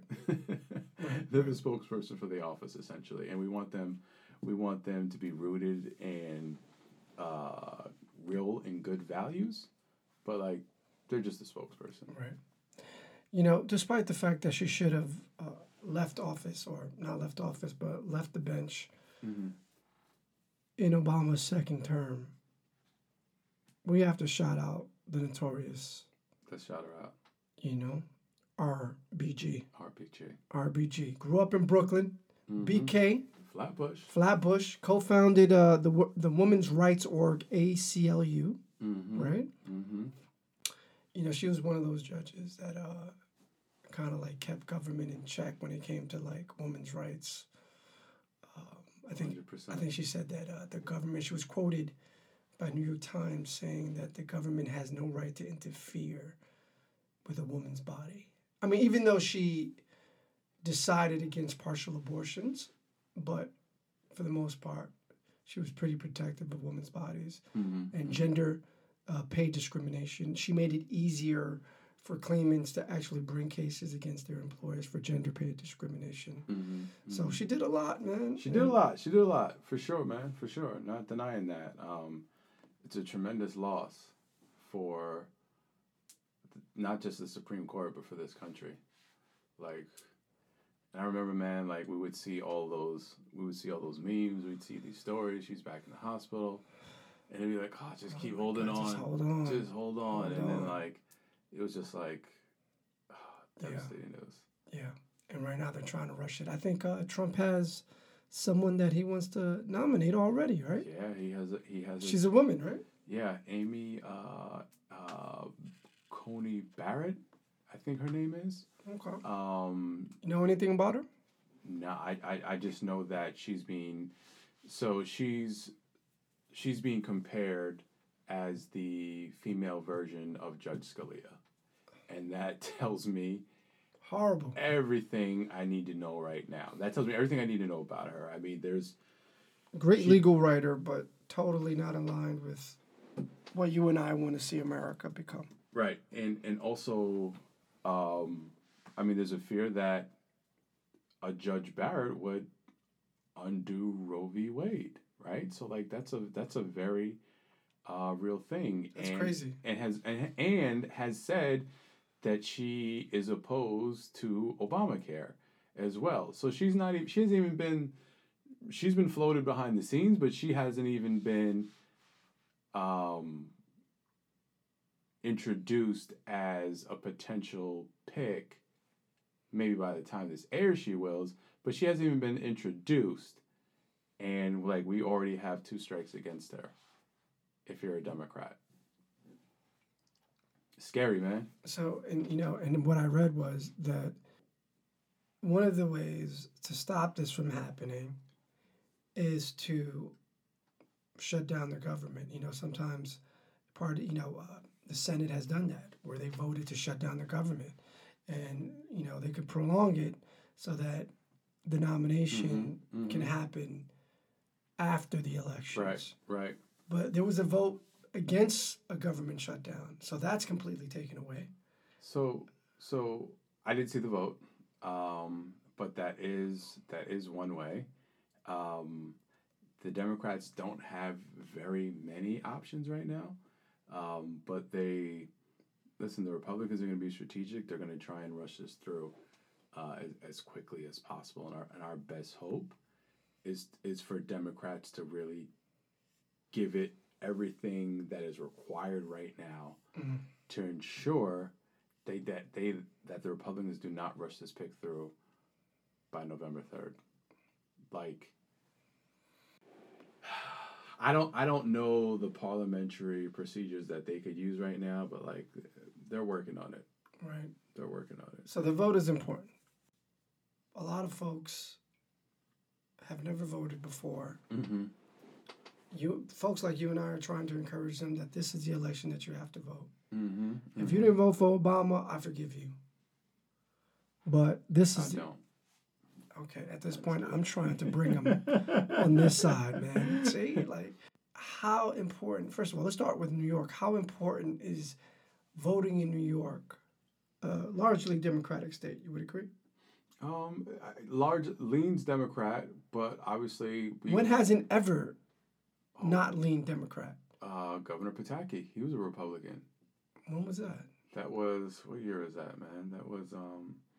What Cuomo's been in I don't remember. Back in the early 80s? No, probably in the 90s. Governor Pataki? Yeah. Governor George Pataki. He was Republican. Interesting. He was governor before Spitzer.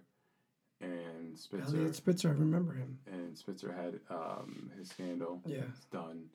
And then David Patterson, and then Cuomo. But yeah, so yeah, it leans Democrat, but can go Republican. Right. I drove to Lake Placid a few months ago. The amount of American flags, and it's crazy how brilliant that branding is. Mm-hmm. Now you see an American flag, and you're like, right. You're like, okay. It means different to me now. It means has a completely different connotation. But I did see a lot of Trump banners, so, and I do understand that we're in this bubble called New York City. Right. So I'm wondering, if we're still going to be leaning Democratic this time around. So yes, you know what, to answer my question, it is important for everyone to vote. 100%. So the outcome of a state's election dictates basically how many... It basically dictates how the electors of the Electoral College are going to vote, right? So New York has a certain amount of electoral votes. I forget the number right now, but it's based on the results of the presidential election and how the state votes, and that's typically how the electors of the Electoral College. Which state has the most votes, you think? California. California? All right, so California leans largely Democratic, yes. But it's really about those states in between. Yeah, California has some California has some red pockets, but for the most part, it's Democratic. You know, the larger cities tend to be Democratic. This is true. Miami goes back and forth, not so much. Not so much. I mean, Miami-Dade is pretty Democratic, but like, there's a lot of Republicans in South Florida, right, including the governor. And they came out in 2000 to make sure Al Gore lost that election. Yeah, brother.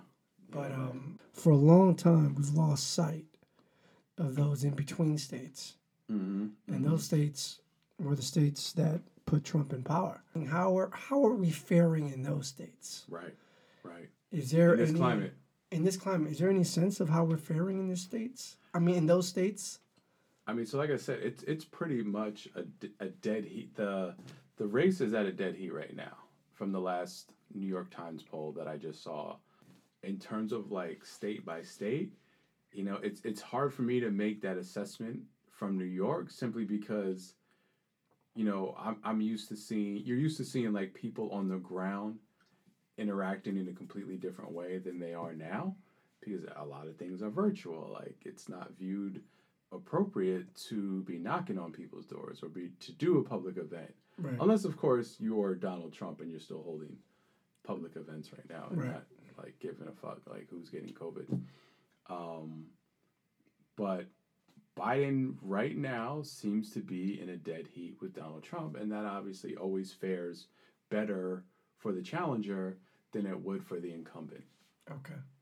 We should feel encouraged. We shouldn't start making plans to move? Oh, we should make those plans. Oh, we should make those plans. Yeah, we should make those plans. Okay. Where are we going? I'm thinking Jamaica. Damn. St. Anne's? You gotta edit that. I can't give away my escape plan. Like, you gotta edit that out, man. You know, I'm going to Australia. Australia? Yeah, I'm What's going in to Australia. You probably seen me in Santo Domingo, hanging out out there, man, with my shirt tucked in, you know, with sandals on the beach. But you know, this is the first time ever that I've actually considered living in another country. And I don't want to do that because I really do. I'm proud to be an American. That's something that I rarely say, but I'm proud to be an American, and I'm proud of the potential that I see based on the brilliant minds that reside in this country. Right. But for some reason, in the last couple of years, we can't get our shit together. Look, I think if Trump does win, that creates a need for folks like you and me to actually continue to stay active and to continue pushing our agendas. Right. But you know what? Talk to me about the Electoral College. Like, is that, you know, a lot of folks go back and forth with it. I don't know too much about it. Some folks say that we don't need it. Other folks say that we do need it. What's your position on that? So I don't think we need the Electoral College. I think most people would think we don't need the Electoral College. When you look at the history of it, the entire thing was based on a compromise because the framers couldn't come together to say, oh, a president should be determined in this way. Like, let's let Congress vote. Others were like, no, a president should be determined in this way. Let's let them win by a popular vote. So the Electoral College was a compromise. But think about the time period in which that happened. 40% of the South, right, were black slaves. And that's when they had introduced like the 3/5 of a person. This is what led to the Civil War, which eventually led to like the black codes to restrict black folks and how they would be treated by each state through restricted government actions and all of that stuff. Now, fast forward, when we look at why Trump won in 2016, even though he lost the popular vote, the 19 states that he did, the 31 states that he did win, he won the electoral votes in, right? And for Hillary, I think she won about 19 states and won electoral votes. So in his 31, he won 380 and 8 electoral votes or something like that. And she won like 200 and, I don't even remember, like 220. So it's the first person to 200, and not first, like it's a race.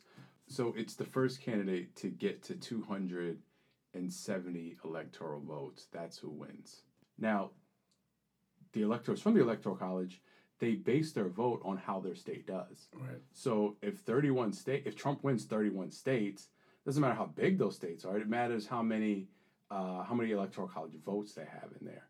And the states he won had more, and that's why he's the president right now. But in theory, it was created to be a buffer. Here's the funny part. It was created to be a buffer, so if the general population voted for an unhinged president, there would then be the Electoral College to say, actually, we're going to vote on this election. We don't want this president in there. They're not fit. They're not qualified, whatever the case may be.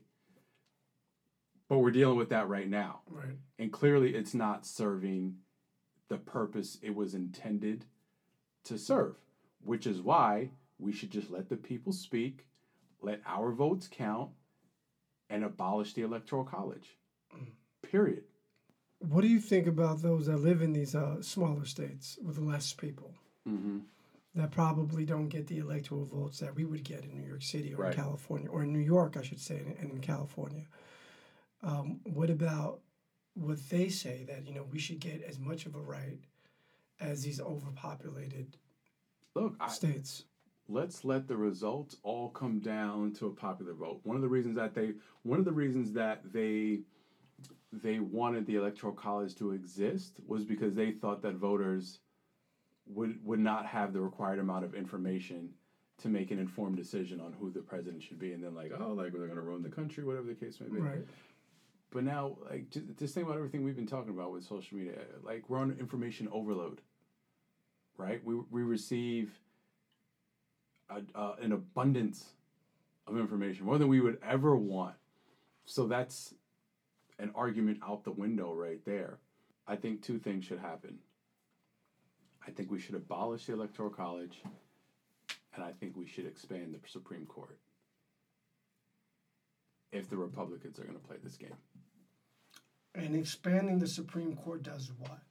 Expanding the Supreme Court will give more voices towards left-leaning issues if Joe Biden wins, right? Trump will not do that. A majority of Republicans in this country don't even want him to select someone right now. So this is going to be a very interesting. Why do you say that? Why do you say that? Why do you say majority of Republicans do not want Trump to select someone? Because there's as racist as America is, there are these certain beliefs that white Americans have as a country where it's about a proper functioning government and recognizing its past, where the Supreme Court is a institution that you just don't mess with. You don't play politics with it. And strangely enough, I was surprised when I saw those numbers. So when you see somebody like Trump, they're kind of like, all right, he's crazy, he's going to do this, he's going to do that. But I'm not sure how I feel about what he's doing with the Supreme Court right now. Right. Because that can be 10, 15, 20 years. Or longer than that. That could be at bare minimum, but it could be way longer than that. And I think people are fearful of that because they're already seeing that, what has he really done anyway? So to give him that kind of power, most people feel that there needs to be a check and balance in government, right? That's why when you win, most presidents who win, I don't know the stats, but it would be overwhelmingly high. Most presidents who win, the opposite party wins in the midterms. Right. That happens almost every time. And the Supreme Court is viewed in the same way as a check and balance. What are your thoughts about mail-in vote? I know Trump has repeatedly questioned the validity by voting, or questioned the validity to voting by mail. And I know the Democrats have raised concerns about Trump withholding funds in an election, during this time. So what are your views on that? I mean, look, this guy is like a straight up cheater and a liar, right? He will do any. Tell me how you really feel about it. He will do anything to try and retain power. And this goes back to what I said earlier regarding, you know, we can't get caught up in the disinformation campaign that he's running, at least not as voters, right? This is why Congress is in place, to be a check and balance on what he's doing policy-wise and from a legal perspective. For us, we got to go out there. If we can vote in person safely, if we feel safe and we're in good health, we should go out and absolutely do that. There is no merit whatsoever as it pertains to voter fraud. And while government agencies can't be trusted at all times, the FBI recently came out and said there is no reason to believe that voter fraud exists. Just looking back at the history, it's like less than 0.00002% for voter fraud. These things pop up here and there, and the closest example we've seen has been on the Republican side. In 2000, when Al Gore lost Florida by 204 votes, or whatever it is. If people can mail in their ballots, they should absolutely mail in their ballots. If people can vote in person, they should vote in person. If they want to vote early in person, they should vote early. The key is to have a plan to vote, which is why I'm going to go and vote in person. Gotcha. You're also running this initiative called Protest and Vote. Mm-hmm. Talk to me about that. Sure. So it's the shirt I'm wearing right now, right? Yeah, and the shirt that I've been wearing, I think, in the last 2 podcasts. Yeah, I feel like you got more shirts than me, or you've been stealing them out my trunk or some shit, right? So Protest and Vote. So that's an initiative that came out of during the pandemic. I was, as someone who was out there, like in the streets, someone who was representing politicians as clients as well. The 2 most important things, the thing that 2020 personifies for me is protesting and voting. I was doing a lot of interviews around protesting, and I just kept saying it like, this is what we need to do, protest and vote. And a friend of mine, she's a marketing genius, and she said, you need to do something with that. And I said, you're probably right. So we partnered together and immediately started the process of trademarking it. Because being a political practitioner and working on so many different campaigns, being out in the streets, protesting, I saw a way for those 2 things to come together. We wanted to harness the energy around the protests and ensure that translated into mass voter mobilization. And it's as simple as that. Like, we're out here protesting for our rights. We have to be using our rights as well, and that comes through voting. That's probably the simplest tool that each and every individual citizen can use to amplify their voice, to use their voice, actually, and to have it be heard. So we're doing a lot of voter education awareness, some of it which is on the ground, some of which is online, but we're running this campaign, and it's not just about the presidential election, and it's not just about New York. Like, we're working with different folks all over the country, but it's just 2 of us right now. We're building it up. And trying to educate voters on different issues. Some of the stuff that you and I have been, talking about here today, and some things that people don't necessarily read on Facebook. Things like just letting folks know how important it is to vote in this election. Because let's say any bill that's most important to whoever comes up for a vote before the Senate, and there's a tie. The vice president cast the tying vote when there's a tie in the Senate.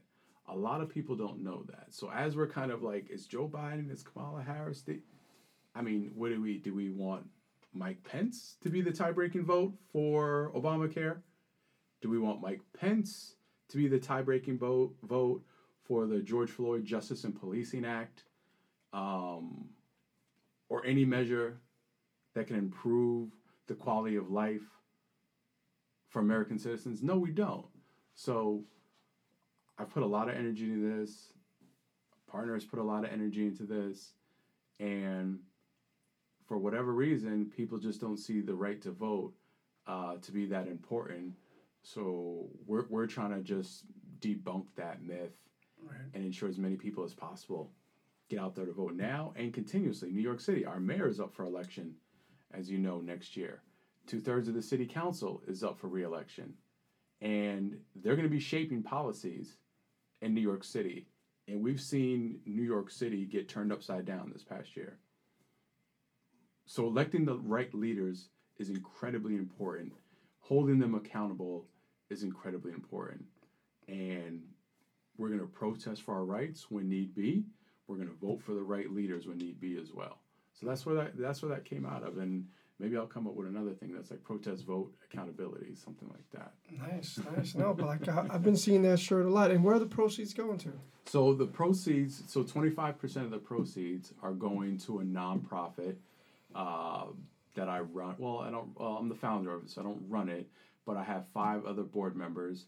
And basically what we do is we connect people of color to different opportunities in politics, government, art, and entertainment. And this is one of the things that I really dove deep into during the pandemic. With all of the job loss that's happening, we wanted to find these opportunities, and then we wanted to find qualified candidates of color to fill these opportunities, right? Almost kind of like a matchmaker. And when white CEOs are out there, or candidates, politicians, whoever they are, leading companies, corporations, whatever it is, when they're out there saying, we wanted to hire somebody of color, but we just couldn't find them. We want to be able to say, here's 1,000. Is this enough? So the efforts that we're doing with Protest and Vote, a portion of the efforts are going to go towards helping us to build infrastructure for Build the Bench, which is the nonprofit that you're referring to. That's what's up, man. And as far as Build the Bench, what are your thoughts on building the bench locally for New York? Mm-hmm. Like, how do you see? Because when I think about building the bench, I think about putting judges on the bench. Mm-hmm, mm-hmm. Is that the reason for the name? So, yes. Or it's broader than that? Because from what I sense, it's broader than that. Yeah, it's broader than that. I mean, judges could be one thing. Judges in New York are elected. So it could be judges. It's any politician. We want to find and cultivate candidates to run for office, train them to run for office as well. And building the bench is also having the recognition that there comes a time where you are not going to be in office forever. Not you, but like we need to start grooming younger candidates to run for office, and one of the things that we say is like, as the community evolves, so must the policies, right? We can't have the same person in there for 20, 30, 40 years and the community is changing. Right. Not that the policies need to change to satisfy like a gentrifying community. I would be very clear about that. But looking at where I live in Brooklyn, in Black Brooklyn specifically, in Brownsville even more specifically, we need to ensure that the policies are reflective of the long-time residents that have been there, but also inviting to folks who want to come in. But ensuring that the new folks that come in are not displacing the people who made Brooklyn what it is today. Of course. And all the things that we're able to enjoy about the creative energy in Brooklyn. So what is the process in finding these individuals? These qualified individuals, because I think it's important for us to highlight that they're qualified. Right. So we all have very extensive networks and just know tons of people. And we've just been, we had a few events. We're doing an event this Sunday. And we're just constantly networking, growing, and building our list and determining who's looking right now. And then also where are the opportunities.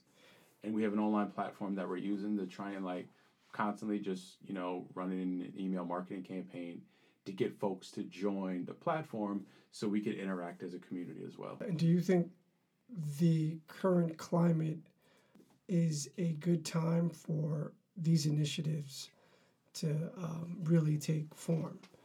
100% think that. I think if somebody wants to start something like that, they absolutely should. I wasn't trying to have a productivity race with myself during the pandemic. It just so happens that I'm someone who's I've always viewed myself as a problem solver, and I've always working for myself. One of the skills that I picked up on very early is there could be other people out there that do what you do. So one, you have to do it the best, right? Or try to do it the best. Two, you have to do it uniquely. What's my unique take on it? And three, it's if there's someone that does exactly what I do, I got to be able to do a couple things so I could then fill that void, or whatever that is for that company, right, or for that client. Right. Make sure that you're always needed. So for me, I saw a void. I decided to launch Build the Bench, and it's been going great so far. We're a young nonprofit, but we're doing well. We're building up. Protest and Vote, same thing, even younger. But I saw a void. I needed folks to say, yeah, we're protesting, but 15 million people have protested since George Floyd was murdered. 50 states in 40 countries. The largest march movement, civil rights movement of this country's history. If we could translate that into constituency power, if we could translate that into voting power, we would be in much better shape nationally, locally, whatever the case may be. We could start to put the power back in the hands of the people. Right.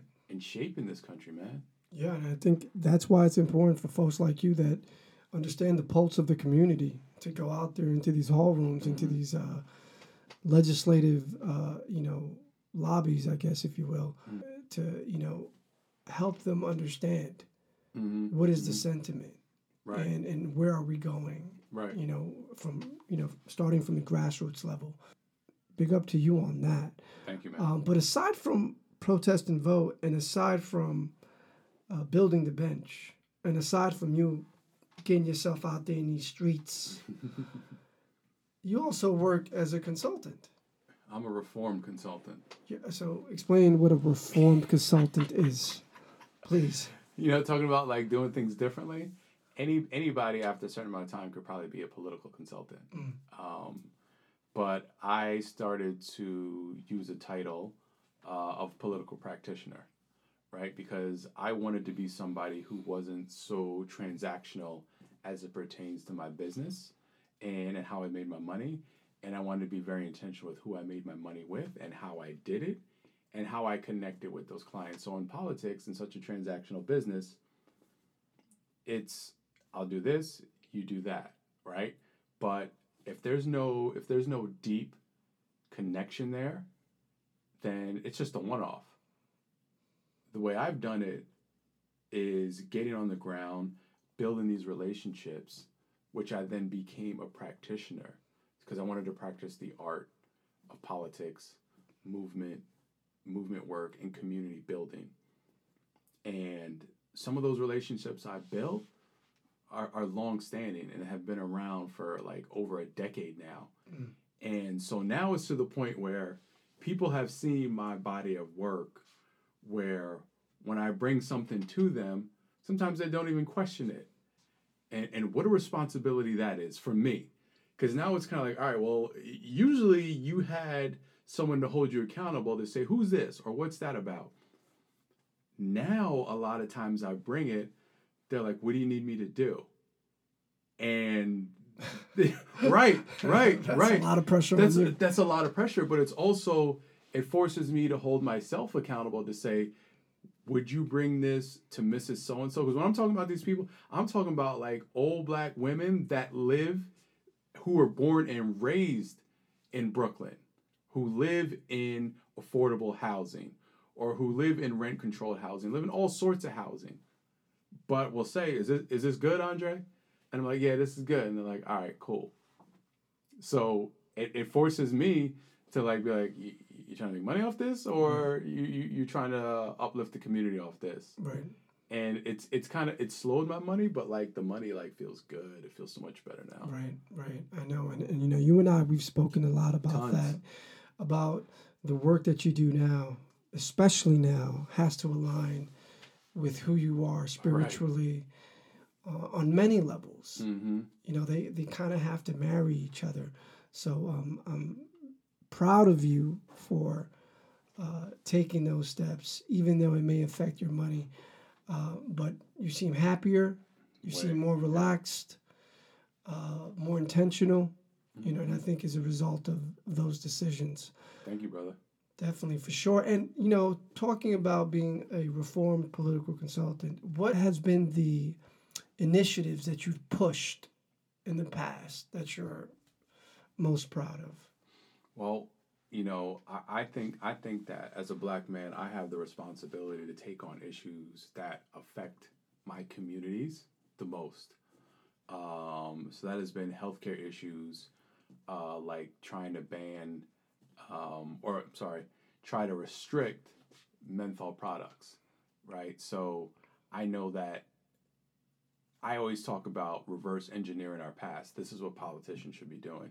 So I have to hold myself accountable in that same way. So I know that, you know, through history and through my research, menthol products were given to our community for free, right, to get us hooked. And they were putting Black folks like in commercials in a time where Black folks couldn't get gigs in commercials. Right. So then now here we are as Black and brown communities seeing our people on TV like, oh wow, like she's made it. She's on TV. I know, Newport. Oh, cool. So this must be good. Going back to exactly what I said before, which is like, when I bring something to somebody, they're like, all right, cool, because they trust me. Right. So in a moment where we're trusting each other, we didn't understand that we were being used by big tobacco, right? So that's an issue that I fought for. I'm proud of. We banned flavored electronic cigarettes, which harm kids, and that was a tremendous win. At least on the New York City level, we did it. Still working on the state level to see what happens with that.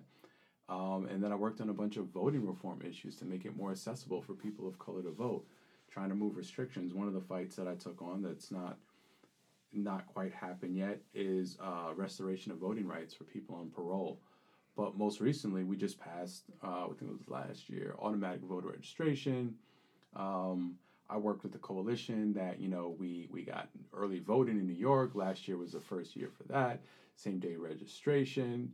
And we just want to be able, can you imagine that like New York City never had early voting when so many of these other states did, and we're supposed to be the progressive beacon of the world? So expanding voting rights for folks, man, has been like something that's been like very rewarding for me, especially when I look at the history of, you know, what voting meant to our people back in the day, right, and what they did to even get the right to vote, and now to see it being suppressed, the way it is, like there's no more important work that I could be doing right now than that. In such a important time for you to be doing that work. Yeah, no, right. It is. It feels great too, man. And it's like I'm just doing it. It feels natural. It's just I'm just there sharing information. That's how I look at it. I'm sharing information, and sometimes I get paid to share that information. But right, regardless if I'm getting paid or not, like I don't make a salary at Build a Bench or Protest and Vote, and you know, I'm just constantly sharing information because I feel like our goal is to, in life, is to empower one another with whatever that thing might be that we want to empower the other person with. Word. And I agree. And talking about empowering the communities, what is your stance with the legalization of marijuana? We've talked about it extensively, you know, and one would think that this is the best time for the city to legalize marijuana since the city desperately needs the revenue due to everything that happened with COVID. New Jersey Governor Murphy was just the other day praising Pennsylvania for the recent legalization and claiming that they did it right by moving the state against unfair drug laws, ensuring fairness for minority-owned businesses, and also helping the communities most affected. Right, and it's on the ballot next year in New Jersey. But it was okay. It was also on the ballot last year, wasn't it? In New Jersey, I think we were close. We were close. I forget what type of. The reason why it didn't go through, I think it was, you know, I may be wrong, but I think it had to deal with the lack of a defined plan as to where the revenue was going.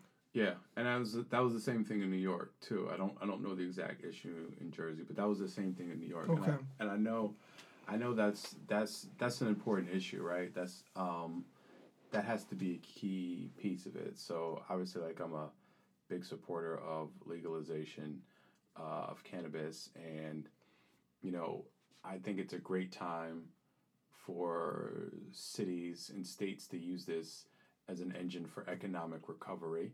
I think it's the perfect time to do that. I think it's the perfect time to undo some of the policies that have kept people of color in prison, that white boys are making millions of dollars off of.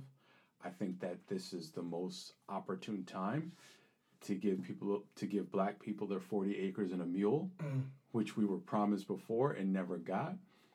And I think this is the right time to be aggressive with legislation as it pertains to legalization. So whatever the baseline requirement or prerequisite is to give away however many licenses, depending on whatever state, a certain percentage have to go to applicants of color.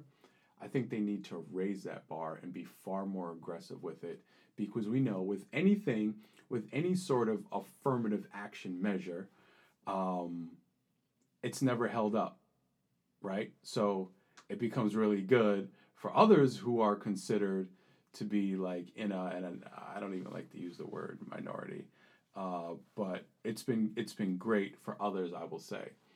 But if we're not, and again, man, like I always come back to this, if we're not sending a message to be more aggressive in the policies in 2020, and we're moving at the same pace that we moved in 1970 and 1980 and even 1990, then I don't believe it. I don't believe it. So I get why folks tend to go radical with stuff, but like, this is something that we actually should go radical with. Right. That can benefit a lot of people, man. A lot of people.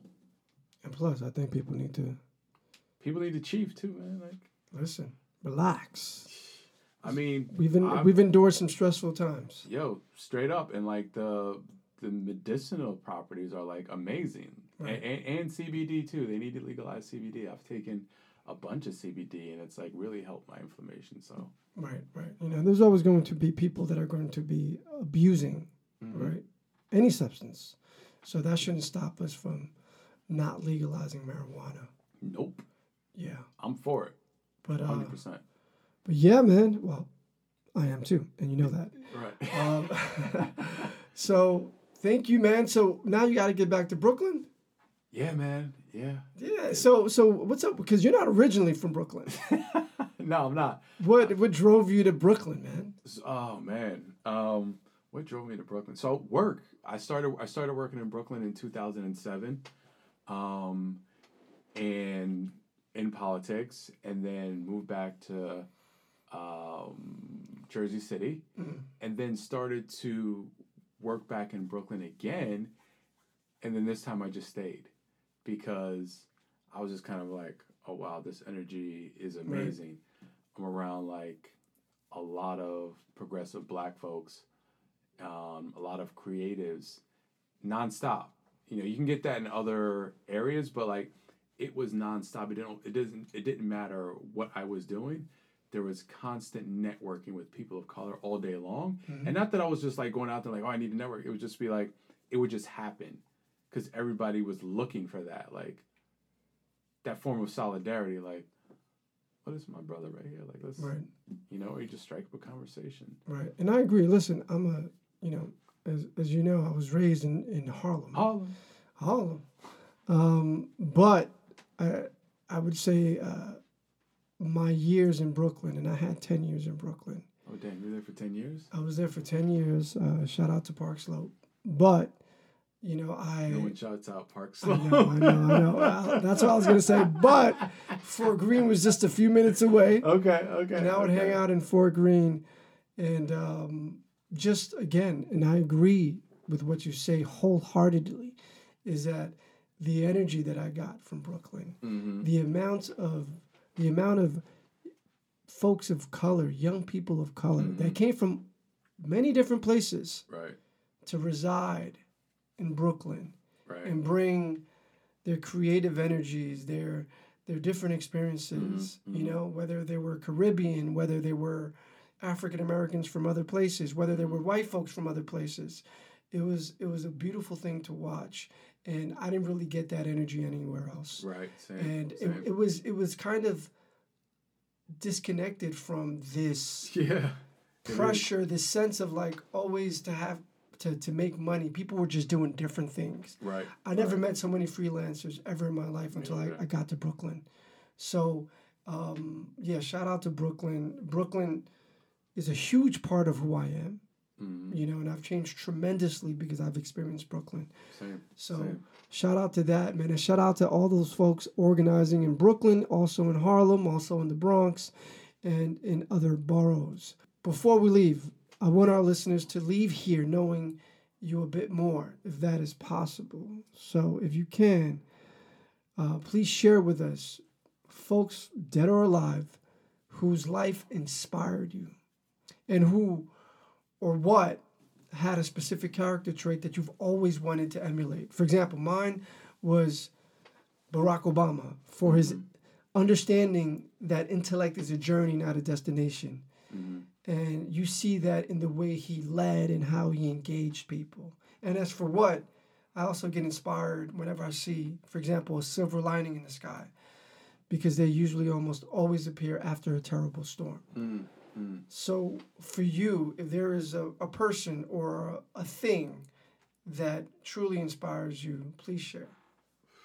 So it's so interesting because I'd heard about this brother, and you know him, and I started to see, and I read his autobiography like the last about 2 months ago, and I started to see him as someone who I wanted to emulate based on his proximity to the activist space and the political space. And that was Stokely Carmichael. And, you know, I got to the point where when I was reading it, I understood why he was willing to take the chances that he took. I understand why he was willing to go through what he went through. And then I also understood why he thought that, you know, maybe entering into elected office might be something that he should explore, because I've experienced that as well. But what he was able to do in terms of his organizing abilities, the fact that he always wanted to be known as, no matter how big he got, he always wanted to be known as somebody who was an organizer. And that's someone that, like, I've always had a lot of respect for. He was so fluid in his speech, too, man. It was like he never took a breath. He was just... Never. He spoke from the dome. Yeah. You know? Yeah, he's someone great to watch doing this work. Right. Okay. Any more? So, Reverend Michael Bernard Beckwith. He leads a spiritual center called Agape out in California. And when I first had my awakening, that was like the first person I was connected to. And his teachings, again, are just amazing. Taught me to go into self, taught me to recognize my own worth, and taught me, basically got me on the path and elevated me to a place to read certain things and to understand certain things and to apply spiritual practicing into my work, which has allowed my work to be as fulfilling as it's been, man. So like those two right now I would say are like the two folks who I admire the most. That's what's up, brother. And where can we find you? Instagram, obviously you're back on Twitter. I'm there, man, but I'm not there. I don't even know if you can see me on there, man. I'm hiding over there. Instagram, Andre _, Richardson. Okay. But most importantly, you can follow at Protest and Vote as well. Okay, and also Build the Bench, right? And at Build the Bench NY. I don't want to be throwing out like 5 different like. There we go. You gotta do what you gotta do, right? Exactly. Well, my brother, thank you for all you do. My brother. Lord have mercy. Jesus. Good Lord. Thank you for all you do, my brother, and thank you for taking the time out of your busy schedule and out of all the necessary work that you're doing to come check me. I appreciate it. Thank you for having me on, man. Keep doing what you're doing. No problem, man. Stay off of Twitter. All right.